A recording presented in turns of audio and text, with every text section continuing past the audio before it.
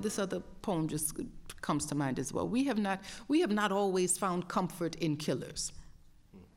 We have not always found solace being rocked in the bosoms of those who silently pray and then openly destroy. No, not always have we mistaken mimicry for mastery, or pretending for knowing, or enslavement for freedom, but across my memory marches millions, bold, regal, resilient, confident, unshackled feet, stumping up spirits to guide us through this fickle material world. We like sun and moon folk, universal souls, praying our prayers and singing our songs. Eshu, Ogun, Shango, Yemoja, Oshun, Obatala, Oya, Dambala, Aida, Wedo, Ra, Nkango, Olodumare, and Nyame. We know all of you by name. We are people of beginnings, of culture, of strength. Not always have we given in to the empty threats and scare tactics of the powerless ones. Not always have we allowed the blood of our sons and daughters to color the streets while we're walking asleep, marching to the beat of death's siren song. They're still wearing their sheets, nooses in reach, showing their teeth and then smiling, it seems. But I hear in the breeze, in the rustle of the trees, and the dangling of the feet, they say, please, oh please don't let them ever forget you. See, not always have we suffered from amnesia.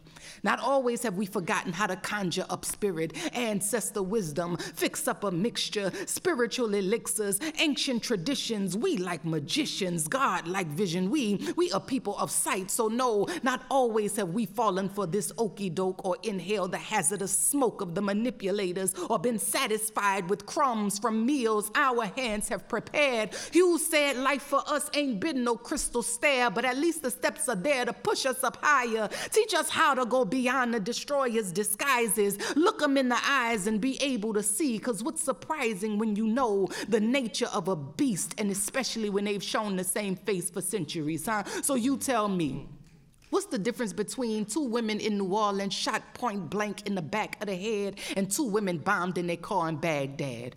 Or government-sanctioned killings in Kenya and a sister held hostage in a house in Virginia? Or poverty in Haiti, poverty in Jamaica, rape in Rwanda, or rape in Somalia, a sweatshop in China, or one in Guatemala, or smallpox and blankets, syphilis and Tuskegee, formaldehyde and FEMA, ethnic cleansing and Katrina. I recall within his speech, Dr. King made us aware. He said injustice anywhere is injustice everywhere, so they can spare us that drama, huh? Look, we got the heart of them field working mamas. We carry the torch of that ancestor fire. So with every fiber that flutters in our being, with every find that comes from our seeking, with every hearing that comes from our listening, and every sight that comes from our seeing, oh, we must be faithful, strategic, victorious, and we must be free.